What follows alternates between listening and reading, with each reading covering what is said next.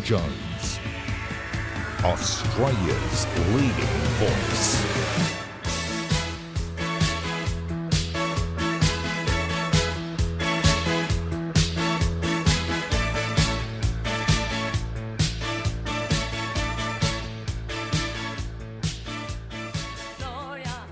Well, good evening and thank you for your company on ADH.TV at the beginning of a new week. You can find the show easily. Just tell your family and friends to go to the website, ADH.TV.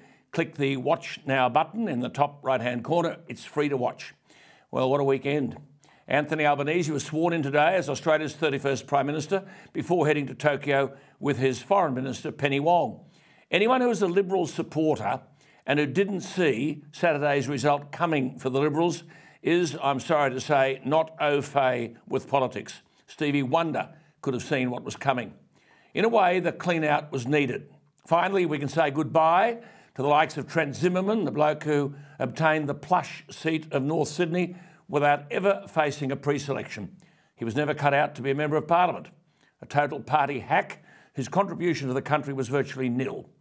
For too long, people like this fellow have held the creme de la creme of blue ribbon Liberal seats.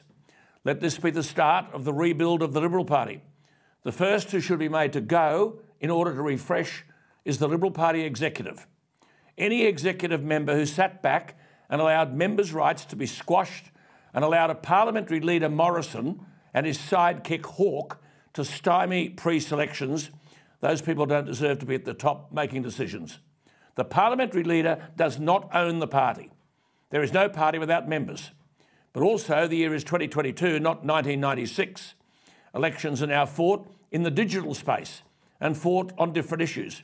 Applying the tactics you used to defeat Paul Keating in 1996 won't work today.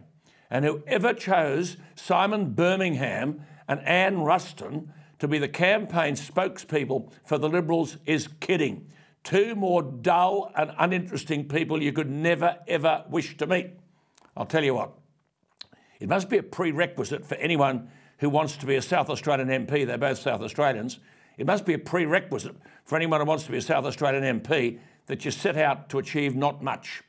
I know that was the case with Christopher Pyne. In Parliament 26 years, not one key policy achievement. Birmingham and Ruston are in the same boat. One word sums up both of them, blancmange. Let this be the start of the rebuild of the Liberal Party. Centre-right voters have been abandoned for too long in this country, but they have a media home here at ADH.TV. Well, congratulations to Anthony Albanese for his success on Saturday. He's done it against the odds. He faced relentless criticism, but he kept his nerve. Nothing that the coalition did from the start of the campaign to the end of it altered the political needle. In other words, the campaign for the coalition was basically a waste of time. There are some golden rules in politics, one of which is you can't sell a Mercedes by rubbishing a Holden. Too much of the coalition time was spent attacking Albanese. And at the end of the day, voters were wondering what the coalition was offering for the future that was worth voting for. If we forget the politics, and so often animosity bordering on hatred is directed at people with whom you don't politically agree, the Albanese story is quite extraordinary. And he became emotional on Saturday night in what was an excellent and subdued acceptance of the fact that he had become Australia's 31st Prime Minister. His mother in 1963 had decided to keep a child that she had out of wedlock. At the time, she would have faced significant pressures being a young Catholic woman.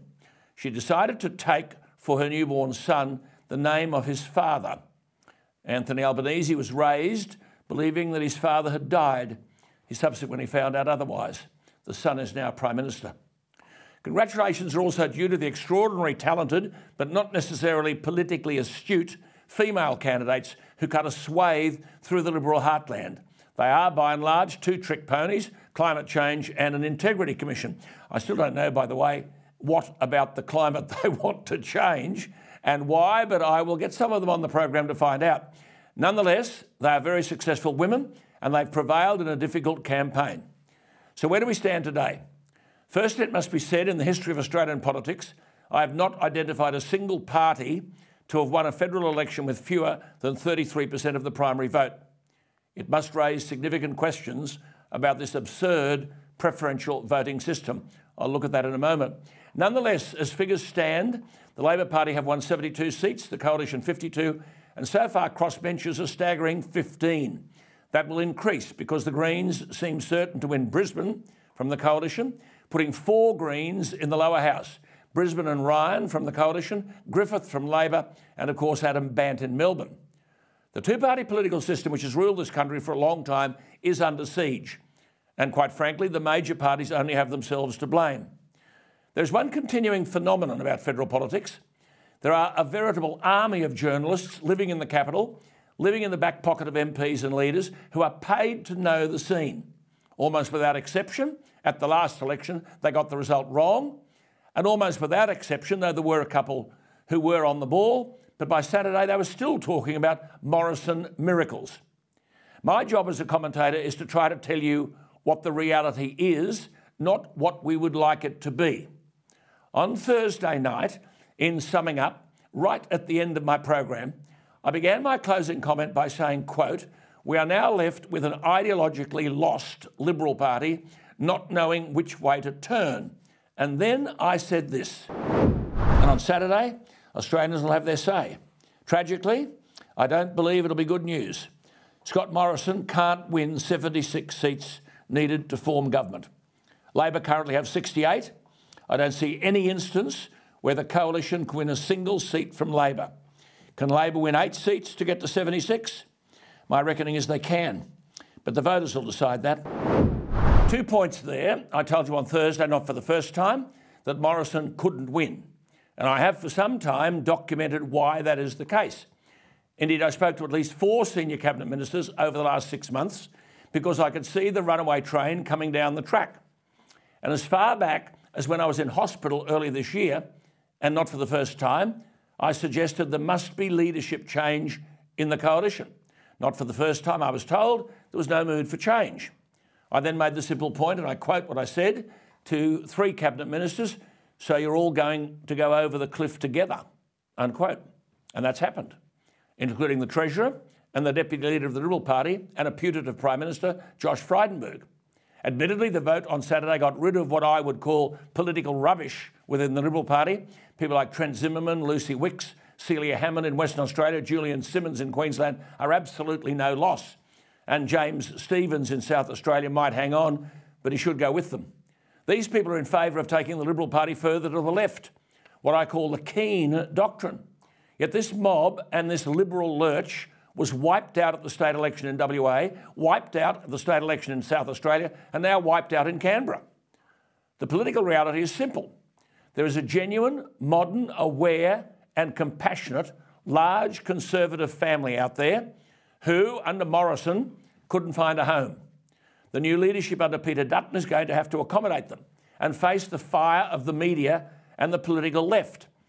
But the Liberal Party can't rebuild with more of the same. The most disturbing headline I saw at the weekend said simply, quote, "The class of 2022 will be the voters of 2025, unquote. And isn't that true? So if the left-wing indoctrination continues in the classroom and at universities, how will they then vote in 2025? The Conservative forces of very significant numbers in this country now have a real battle on their hands. Well, Professor James Allan holds the oldest named chair at the University of Queensland. He is the Garrick Professor of Law. Before arriving in Australia, he spent many years teaching law at New Zealand's University of Otago. He practiced law in a large Toronto law firm and at the bar in London. He's had sabbaticals at the Cornell Law School, at the Dalhousie Law School in Canada as the Bertha Wilson Visiting Professor in Human Rights, and at the University of San Diego School of Law. I have spoken to Professor James Allan often. He writes widely for newspapers and weeklies, including The Australian, Spectator Australia and Quadrant. But like me, he has commented regularly and recently on, quote, the Liberal Party drift ever further leftwards, on energy policy and the daft decision to sign up to the disingenuous net zero, on all freedom-related issues, on running the biggest spending and biggest taxing government in our history, on ever woker universities, the list goes on. Well, Professor James Allan joins me. James, thank you for your time. It has come to pass, has it not? It certainly has, Alan, and thank you for having me. And good luck with your new venture here. I hope it's a big success. Thank you.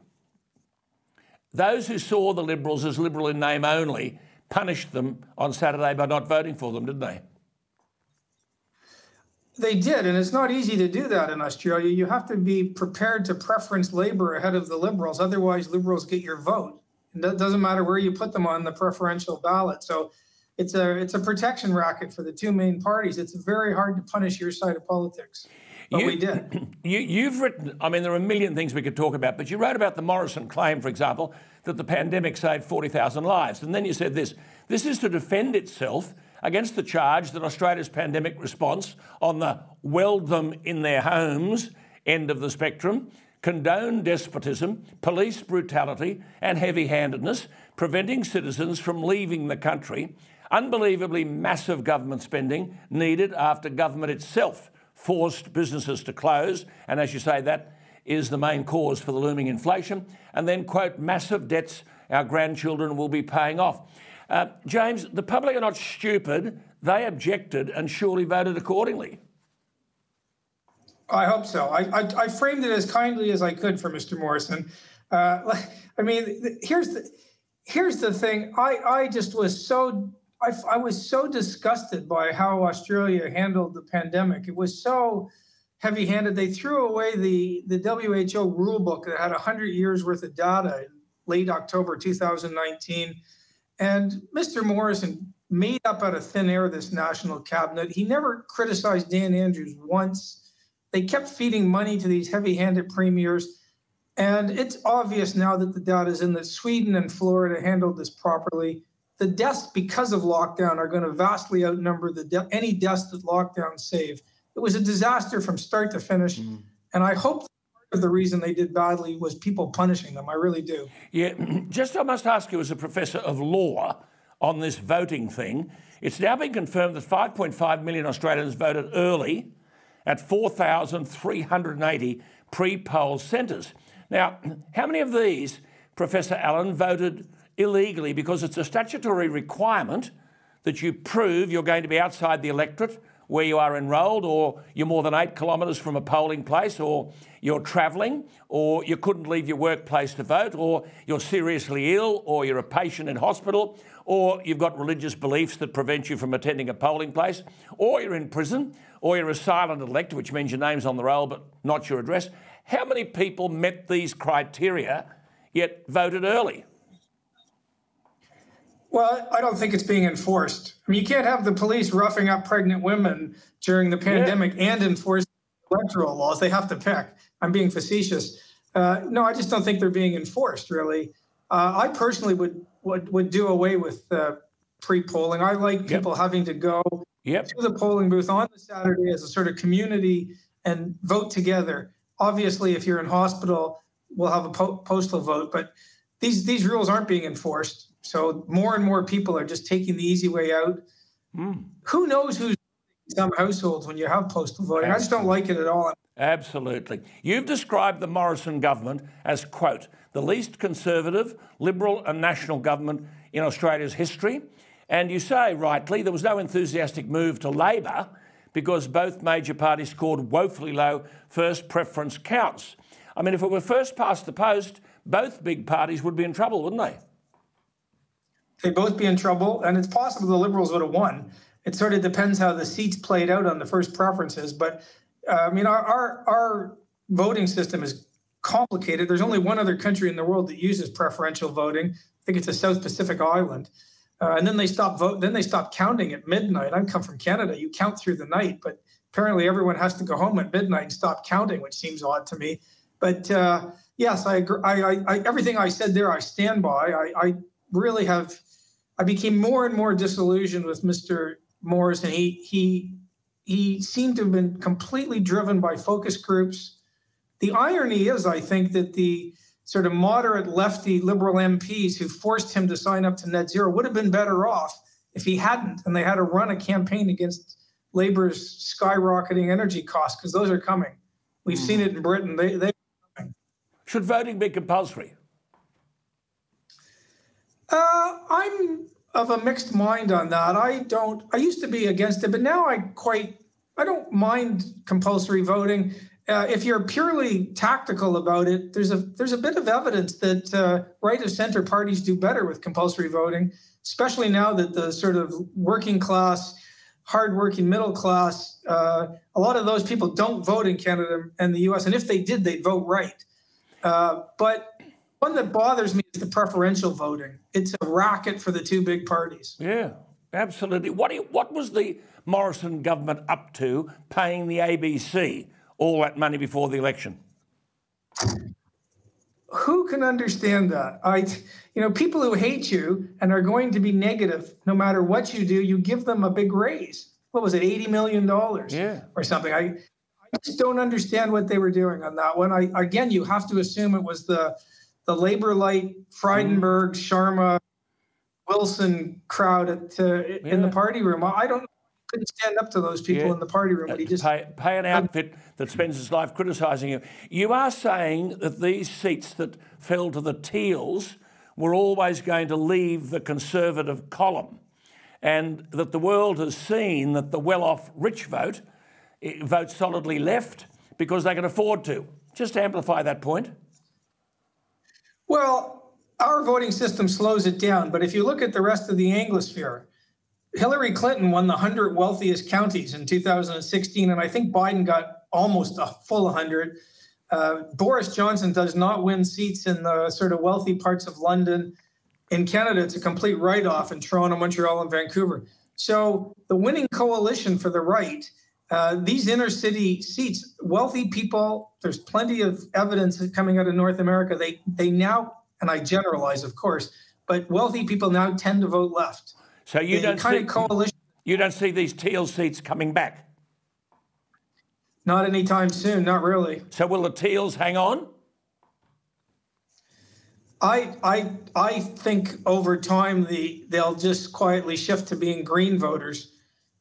Right. I mean, the Teals were nicely dressed. When you look at what they stood for in terms of refugees and the economy, the match was with the Green Party. It certainly, I don't know how you could call them liberal voters. Maybe voters in the sense that Trent Zimmerman's a liberal. I know, it's laughable. Just come back to that point you made before. Just suppose hypothetically, if Morrison refused to sign up to net zero and made rising energy prices and inflation an election issue together with mining jobs and so on, could he have won the election? Oh, I think so. I mean, he came back and said, we were forced to do it by international hedge funds. And, this is ridiculous. He would have looked like a genius if he'd said no, because once the war broke out and energy prices really hit the roof, he would have been able to run the whole election. And also, if you look at the winning game plan for the coalition since Abbott in 2010, they have stood up against the massive energy prices to varying extents, and they've won every election they've tried. Correct. Since 2013. I mean, and China, as I've said many times, must be laughing. They pump out more carbon dioxide in a fortnight than we pump out in a whole year. I know. Well, we could go back to the Stone Age tomorrow, and we would make a negligible difference to the world economy. Let me ask you, you must be delighted to have an Australian wallaby make it into the Senate. You must be just delighted. Oh yeah. Another climate change person. Let me ask you just before we go: if the Matt Keane type faction of the Liberal Party has ostensibly been decimated, as they were in WA, South Australia, and now on Saturday, Keane is still saying we need to embrace the Teals even more.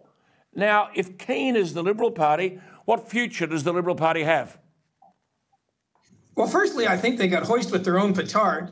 Young Australians won't know what that means because they don't read Shakespeare, but I think they got hoist with their own petard because it was the relentless moving to the left, I think, that put all those seats even more at jeopardy. And so the Matt Keane faction has been sort of wiped out at the national level. You've got Birmingham, and there's a few of them, but they're much less than they used to be. So I'm hoping they put Dutton in and they move a little bit to the right. Who knows whether Dutton's got the sort of and then required, but I hope so. And then you got Western Sydney. I mean, how did the pro-lockdown totalitarian behaviour, people in the streets with guns, how did that sit with the traditional Liberal voter, and then they expected Western Sydney to vote for them. Look, I consider myself a traditional Liberal voter. I'm characterized as hard right, but you could put a piece of paper between my views and those of John F. Kennedy. So the problem is that, all these parties are moving woke left, and we're staying the same. And so the spectrum seems to move. But I don't know what you could put your finger on when you advocate small government, a half-decent school curriculum, get rid of the idiocy that men can compete in women's sports. I don't know what about that is so contentious, but it apparently qualifies you as a right person. Well, listen, we've run out of time. It's good to talk to you, but I will make one point that you said, which was very significant, that the Liberals have become, quote, "we will be Labor, but just a bit slower party." And I think they've fallen in a heap as a result of that. A little bit slower. Professor James Allan, thank you so much for your time. Always good to talk. We'll talk again. Keep at it. Thank you. You too. There he is, James Allan. Interesting insights, aren't they? Look, I'll return to the election issue shortly, but just away from all this politics for a moment, it was with great sadness that Australia learned at the weekend of the death of Caroline Jones. She was, by any reckoning, a remarkable, modest and unassuming trailblazer for women, not just in the media, I might add. She made history at the age of 31 as the first female reporter on Australia's first nightly current affairs show, This Day Tonight. She was the first woman to anchor the ABC's Four Corners, and she worked on that excellent ABC program Australian Story from its inception until her retirement. I knew Caroline Jones well. We communicated, not as often as we should, but as a boy from tiny Auckland, we shared a common bond since she was a girl from the tiny country New South Wales town of Murrurundi. She was a beautiful, gentle, caring, committed and unbelievably talented woman who always had time for the person on Struggle Street. She's died at the age of 84. Also last week, the Chariots of Fire composer Vangelis Papathanasiou died at the age of 79, apparently from coronavirus. We will never forget the Chariots of Fire theme in 1982, which won an Academy Award for Best Original Score. Extraordinarily, it reached the top of the Billboard chart, was an enduring hit in Britain, and was used 30 years later during the London 2012 Olympics medal presentation ceremonies. Vangelis's work appears on more than a dozen soundtracks, including the Oliver Stone epic Alexander, but his soundtracks for Blade Runner and Chariots of Fire defined a generation of film music. Well, at the other end of the scale, youth continues to triumph. There's a young American runner, Erien Knighton, who was just 18. Just 18. He's run a stack of times faster than those of Usain Bolt at the same age. The World Track and Field Championships are in Eugene, Oregon in July. The first time they've held in America. Put the name down. He was 18 in January, Erien Knighton. Closer to home, the Australian Swimming Championships and Commonwealth Games trials have been held in Adelaide, but who would know? These are brilliant young Australians. They deserve greater recognition. The Olympic champion Kyle Chalmers didn't swim the 100 freestyle, but a young man, William Yang, won in his absence in an outstanding time. But all eyes were on a Gold Coast 16-year-old Flynn Southam, who finished third. He's still at school. He has been torching junior records. He'll be at the Paris Olympics, but he's made an Australian team at 16 years of age. Then there was the remarkable Ariarne Titmus, who beat the formerly unbeatable Katie Ledecky in the Tokyo Olympics. In the 200 women's freestyle, there's a record that many thought could never be broken because it was set in 2009 when swimmers were wearing supersuits. Titmus in Adelaide swam 153.31, which was 0.33 of a second outside that world record, and then proceeded last night to break Ledecky's 400 freestyle world record in what can only be described as a phenomenal athletic achievement. Then there's the 18-year-old Molly O'Callaghan. She won the 100 freestyle for women and is now ranked #1 in the world. People have never heard of her. 52.49, the fastest time ever recorded by a teenage swimmer. Molly O'Callaghan is her name. And as well, Zach Stubblety-Cook broke the world record for the 200 breaststroke. You see, we never heard of these people, and they get no publicity. And the remarkable Kyle Chalmers converting to butterfly with a limited preparation could be anything over 100 metres. Well, to continue the revolution of the teenagers, the French tennis championships have begun, and all eyes will be on the recently turned 19-year-old Carlos Alcaraz. Rafael Nadal won the French title, the first of 13, at Roland Garros at 19 in his first attempt. All the talk is that this gifted teenager will follow in Rafa's past. But if Rafa's not injured, he'll be hard to deny. This is the real world of tennis, the best of 5 sets on the unforgiving clay courts of Paris, a fortnight of tennis to remember. So, while the old sadly depart, the young, thankfully, continue to triumph. Well, the National Party, I'd prefer if they were called the Country Party, I might add, but they dodged the disruption to voting patterns that beset Labor and Liberal on Saturday night. There were some disturbances. Cowper on the north coast of New South Wales, centred on Coffs Harbour, Port Macquarie, Kempsey and Maxville, named after Sir Charles Cowper, an early Premier of New South Wales. There was a brief flurry on Saturday night, but the two-party preferred will make it very safe for the National Party. The Resources Minister Keith Pitt had a minor swing against him in Hinkler, but a former Liberal National Party state minister running as an independent attracted 13% of the vote. Keith Pitt will finish up with almost 60% of the two-party preferred, a very good result. Flynn in North Queensland, based around Gladstone, but with a retiring MP, it's always difficult. Ken O'Dowd is gone, replaced by Colin Boyce, who basically held up the Liberal national vote, notwithstanding a strong vote for Labor, but Colin Boyce will win. There were some nerves about the Victorian seat of Nichols because Damien Drum, the National Party member, retired. That meant the Liberals could run a candidate, so the coalition vote was split. But the National Party's Sam Birrell will win the seat of Nichols. The interesting seat is the seat of Page, where Kevin Hogan, refreshingly, came out in criticism of his own Morrison government over the dreadful treatment of flood victims. See, the public are not fools. Kevin Hogan had a very significant swing to him in Page of over 5%, and his primary vote and two-party preferred was well up on his vote in 2019. Letting people speak for the electorate, for themselves and the electorate, would be a nice change for a new coalition. As I've said in this election campaign, Liberal candidates were barely allowed to speak. Even ministers had to get permission from the Kremlin head office in Brisbane. Nonetheless, the National Party vote held up and dodged the other disruptions. The coalition has lost seats. The National Party have lost none. Matt Canavan is one of the outstanding voices of common sense and of true coalition values. And had the coalition listened to Matt Canavan, they wouldn't be in the mess they're in today. Senator Canavan joins me from his hometown of Yeppoon.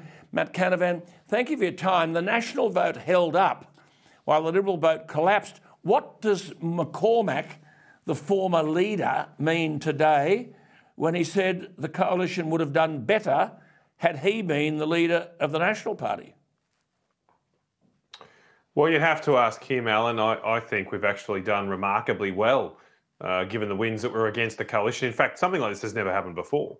This is totally historic, that a coalition government would lose government to Labor, but one part of the coalition, in this case the Nationals Party, would retain all of its seats. And in fact, we've gone very close in Lingiari up there in the Northern Territory, and the swing in Hunter to the Labor Party is a third of what it was nationally. So we have done remarkably well. And in fact, the Nationals Party has not lost a seat for 15 years. So what we must be doing is something right. And I see a whole lot of people out there today. I see a whole lot of people saying that somehow the Nationals Party needs to move to the left, whatever that means. We might discuss that later. But they move to the left to help the Liberals, to help the moderate Liberals. Well, with all due respect, perhaps it's about time some of the moderate Liberals took a leaf out of the Nationals Party book, because we haven't lost a seat, and actually represent their grassroots, fight for what you believe, right? Well, now to the guts around of it. Our shared principles and values. To the guts of it. The Greens will now have 4 seats in the lower house, and in all likelihood increase their seats in the Senate, where they already have 9. Bant was saying last night on TV, the leader of the Greens, we've got to get rid of coal and gas. How is it, Matt Canavan, in spite of everything that's been said, the public don't wake up to this economic suicide? I think because, Allan, we haven't felt that pain yet here in Australia. It's going to start to happen in the next few months. The wholesale electricity prices are through the roof. Our wholesale electricity markets are an absolute mess. It's something that the Energy Minister of New South Wales, Matt Keane, seems completely blind to. He's distracted playing around in federal politics. But it is a complete and utter mess, our electricity market. In the next few months, your listeners, your viewers, electricity bills are about to go through the roof, thanks to this obsession of shutting down our coal-fired power stations. So I think all of that experimentation with the Greens won't actually last contact with reality of Greens policy. I agree. So let's just wait and see. Matt, you've got you on your own side. I mean, Karen Andrews, who now seems to be going to be standing for the deputy leadership or whatever of the Liberal Party, she wants to run, but she says that the climate change issues should be dealt with in a sensible manner. Is there something else these people can talk about? Well, Alan, I think it's a fool's errand to think we'll win back seats that we've lost to, say, the Teals by agreeing with them. I mean, if you agree with your opponents, the public will probably just stick with the opponents, stick with the real deal. We actually have to, at some point, confront and argue for our own set of values and principles, which when I joined the Liberal and Nationals parties, Alan, when I joined the LNP, our principles and values stood for small government, lower taxes, lower regulation, the development of our nation, including at the frontiers, the support for families, the investing in our defence and national security. So maybe we just focus on those things and we might have a chance of making this a contest and winning seats. The reality is, Alan, if we want a bigger coalition party room, we've got to get behind a smaller government. Absolutely. Look, thank God for this bloke. I know the viewers out there are clapping. You've said for months that net zero is as dead as disco.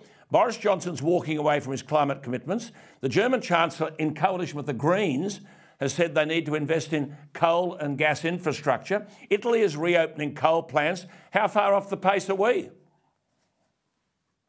That's right, Alan. I wish we would just wake up to this. We've had really an opportunity at a last-minute reprieve because after the Glasgow conference, I was concerned we would just have to cop the harsh reality of Greens policies and we perhaps wouldn't wake up to things until we went through the school of hard knocks. But having seen directly what net zero policies does to a country, as we can see in Europe and the Sri Lanka as well, if you want another example, if we can see that right now, surely we have an opportunity here to say, look, maybe we should just pause. I mean, how absurd have things got, Alan, where apparently the mainstream policy position in this country is that we should fundamentally transform the way we grow food, the way we make things, the way we provide energy, with technologies that do not yet exist. That's the mainstream position. The radical position is little old me saying, maybe we should just pause before we throw away hundreds of years of knowledge of how to grow something. Well, let's come to that point. Decades of knowledge of how to manufacture something. Maybe we should just conserve what we know in a Conservative Party and tread cautiously on this radical path. Let me come back to that point, that very, very critical point that you've raised about growing food and the importance of fertiliser in the growing of food and the importance of fossil fuels in the provision of fertiliser. Amplify those 2 points for our viewers. It's a great point, Alan. Look, I feel sometimes I'm through the looking glass here. On election night, I was on the Channel 9 coverage, and yes, we talked about climate change a lot. But when we broke for the news, there was actually a news item on the 6 o'clock, Channel 9 News, that there were global food shortages emerging. We are returning to an era where there may not be enough food to feed people. Keep in mind that for really the last 40 or 50 years, famines have been eradicated from the world, except for times of political disarray. But we have the technologies, thanks to the Green Revolution, thanks to the development of modern fertilisers, the real Green Revolution I'm talking about here, Alan, not the fake one that we hear so much about. The real Green Revolution, we developed fertilisers largely produced from natural gas, from fossil fuels, and they have helped wheat yields grow by 60% in the last few decades and help feed ourselves. Now, if you turn off the fossil fuels tap, if you take away the use of gas, sometimes coal, to create these fertilisers, you will drop wheat yields back down to those pre-industrial levels. And with 8 billion people walking around the planet right now, a lot of people will go hungry. See, Matt, the simple point is it not, and you've made this point and I've made the point, half the food we eat is only grown thanks to fertilisers that are made from fossil fuels. I mean, natural gas, you just said, is the main feedstock. It's used to convert carbon dioxide, hydrogen and nitrogen into a fertiliser known as urea. So when Bant talks about getting rid of coal and gas and oil, does he know anything about their use in growing food? No, I don't think he does. I don't think he does. And unfortunately, our schools don't teach this stuff to our children anymore. They learn a lot about fossil fuels, but they learn all the downsides of fossil fuels, not the upsides that have helped the world climb out of what was before the Industrial Revolution a nasty, brutish and short existence for human beings. It is thanks to fossil fuels that we have and enjoy the modern lives we do. And if we take that away, bad things are going to happen. Now, I don't think anybody is starving around the world thanks to climate change at this stage, but they certainly are starving thanks to the implementation of climate change policies. Absolutely. And that's where now we need to turn around here and return the production of energy and food to wealthy, free and open nations, not outsource them to dictatorial regimes that will only seek to do us harm. So, Matt, to put it simply, is it valid to say thanks to fossil fuels, hunger has effectively disappeared? So if the Teals and the Greens and Labor are going to rabbit on about climate change and demonising fossil fuels, do they know anything about the fact that fossil fuels have a profound impact on the growing of food? As I say, Alan, I don't think they do, and maybe they don't care, because keep in mind where the Teal representatives with the Greens are, they're the wealthiest parts of our country. And so in those areas, we'll still have food. It'll just be a bit more expensive. But for the vast bulk of the rest of us, eating a Scotch fillet will become a luxury item. It'll become back to Tiny Tim days, where Christmas is the time where you're able to have something of decent protein. The rest of the time, we just won't be able to afford these. Well, just take one example. And so when you're well heeled, yeah. Just take one example. I mean, I've talked recently on the program about Sri Lanka and the crisis there. They're almost bankrupt. Mm-hmm. And you've written about this too. One of those Rajapaksas, there's a whole lot of them run the joint there, but doesn't President Rajapaksa ban the importation of chemical fertilisers? He wanted farming to be 100% organic. So this is the fertiliser equivalent of net zero. But within 6 months, rice production fell by 20%. Shops were rationing it. By November last year, the government had to back down and allow chemical fertiliser use to resume. But the damage had been done. And the decline in the production of cash crops like rubber and tea led to this financial crisis. Now Sri Lanka are virtually bankrupt. I mean, are we heading in that direction? Well, we're a long way from Sri Lanka, but it is a cautionary tale, and it's not virtually bankrupt. It is bankrupt. The Sri Lankan Treasury, before this started, had $7.5 billion in the bank. This was put out there by the new Prime Minister, who's putting the facts on the table. They've had $7.5 billion in their treasury. Today they have $1 million. They've gone from $7.5 billion to $1 million. They cannot afford to import fuel. The country's in complete crisis. Amazing. Now, we're a long way from that. And paradoxically, Alan, to some extent, these green policies benefit Australia because we're a food and energy exporter. So prices for coal and food are up at the moment. That's great for miners and farmers. The problem and the front lines for our country will be for poorer people who cannot afford a Scotch fillet every night, people who have to watch their pennies every week, or they'll start getting into the debt in the pounds. Right. They're the people that will be hurt by these policies, and they're the people being left behind by the Teals and others. Now, I think the challenge for us in the Liberal National Party is to not forget those people. This party, this coalition, was built on the backs of the forgotten people. Absolutely. And we are no longer in government because we forgot the forgotten people. Good on you. We need to rediscover them, get out to the quiet Australians, back their aspirations, back their dreams, and not sign up to these crazy policies make their life tough. We're out of time. It's always good to talk to you, but I will just share with our viewers one comment that this man made. And he said, in relation to those fertilisers, if the entire world was headed down this primrose path, we will all be in the school of hard knocks together. And he said, the longer we wait to wake from our net zero dream, the greater the nightmare will be. Matt Canavan, you do outstanding work. Thank you for talking to us. We'll talk often here. This is a battle that has to be won. Grateful for your time tonight, Matt. Thanks, Alan. Here he is, Senator Matt Canavan. Look, back to this political issue. I asked in my closing comment on Thursday night, can Labor win 8 seats to get to 76? Well, they're currently on 72. There are still undecided seats. Labor are well ahead in Richmond, well ahead in Macnamara, just ahead in the Tasmanian seat of Lyons, just ahead in the Liberal-held seat of Deakin, and significantly and almost shamefully ahead in the John Alexander seat of Bennelong. You see, as I've said many times, Liberal Party head office acted like the Kremlin during the election, and candidates by and large weren't allowed to speak to the media. How the hell do they develop a profile? The Bennelong Liberal Simon Kennedy is a good candidate. He may well be another thrown under the Morrison bus. Nonetheless, that makes 5 seats that Labor may win, which would enable them to govern in their own right. And the coalition would go from 52 to 58, which means the loss of 18 seats a wipeout. The only seat that the Liberals could win is Gilmore, where Andrew Constance has today crept narrowly to the lead, in front by 306 votes. Some significant points must be made. Some are unpalatable. No one wants to be dancing on anyone's political grave. But if you could forgive the vulgar expression, Scott Morrison believed his own bullshit. It's not in the last week that he couldn't win. This election was lost months and months ago.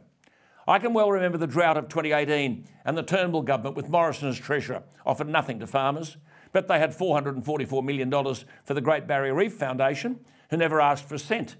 Then we had the extraordinary business about lockdowns and businesses being put out of business, workers out of work, but money being thrown around like confetti. Casuals on a couple of days' work a week worth $200 suddenly were getting $750.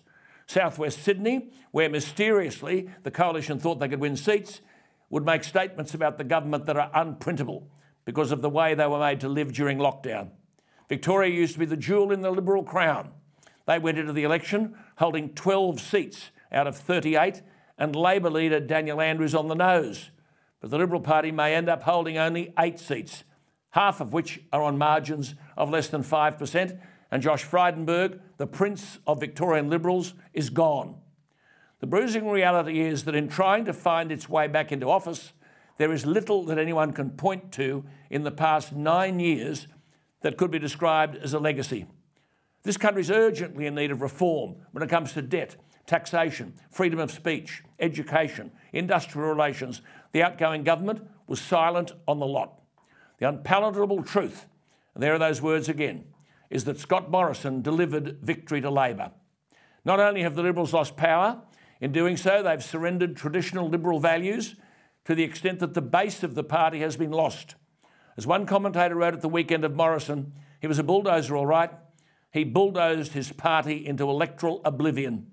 The Liberal leader became so poisonous to traditional Liberal voters that he dared not show his face in traditional Liberal heartland. He single-handedly turned blue ribbon Liberal seats teal. If Cathy McGowan and Zali Steggall were the mothers of the teal movement, Morrison was its father. The teal candidates couldn't have done it without him. There'll be a savage reckoning in the Liberal Party, unquote. Well, then there's the question of judgment. In politics, as in sport and business, if your judgment's crook, you're gone. He attacked Christine Holgate over some watches. Women reeled at the language that was used.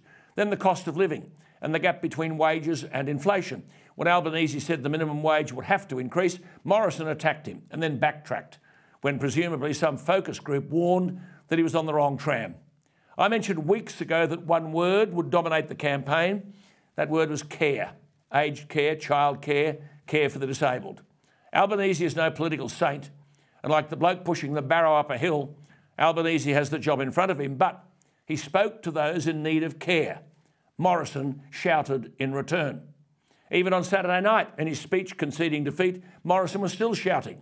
He opened by thanking the Defence Forces, and that was fine. He said they'd saved Australia.